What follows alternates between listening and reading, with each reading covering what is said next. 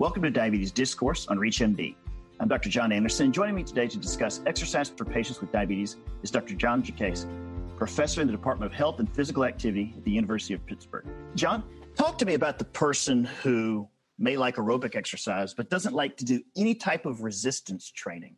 Is resistance training important for people who have both obesity and type 2 diabetes? It is important, and it's important for different reasons. And we see more and more research coming out around resistance training for patients with diabetes. It definitely has impacts on glucose control and insulin control and overall just better diabetes control. The one challenge is most people think about resistance exercise as, boy, I got to go to the gym. I need to lift these heavy weights. I need to do that kind of thing. And that may not be what people like to do, or they may be intimidated by doing that. But especially as people start to get older, we start to lose muscle mass. And that muscle is so important for us to be able to maintain good glucose control.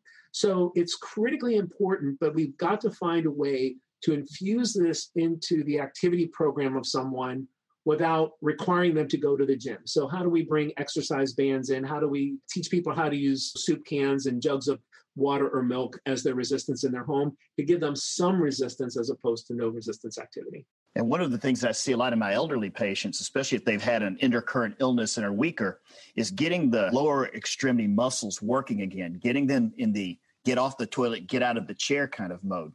Right.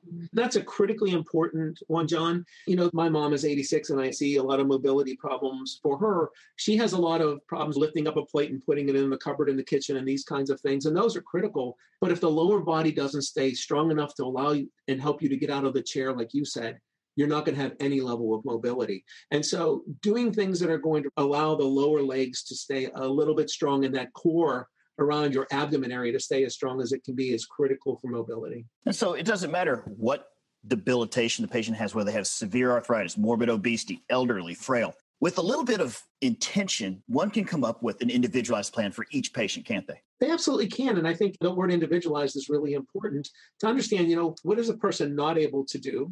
So you would never tell them to do that. But how can you start to help them to do things that are going to get them on that pathway? So understanding limitations, understanding things that people like to do, I think is critical as well. And you put that whole package together and then it becomes more palatable to someone. Well, that's all the time we have for today. But I want to thank you, John. And this is Dr. John Jacasik for joining us today to discuss exercise prescriptions in the field of diabetic care. John, it was great speaking with you today. Great. Thanks for having me. For ReachMD, I'm John Anderson. To access this episode and others from Diabetes Discourse, visit reachmd.com/diabetesdiscourse, where you can be part of the knowledge. Thanks for listening.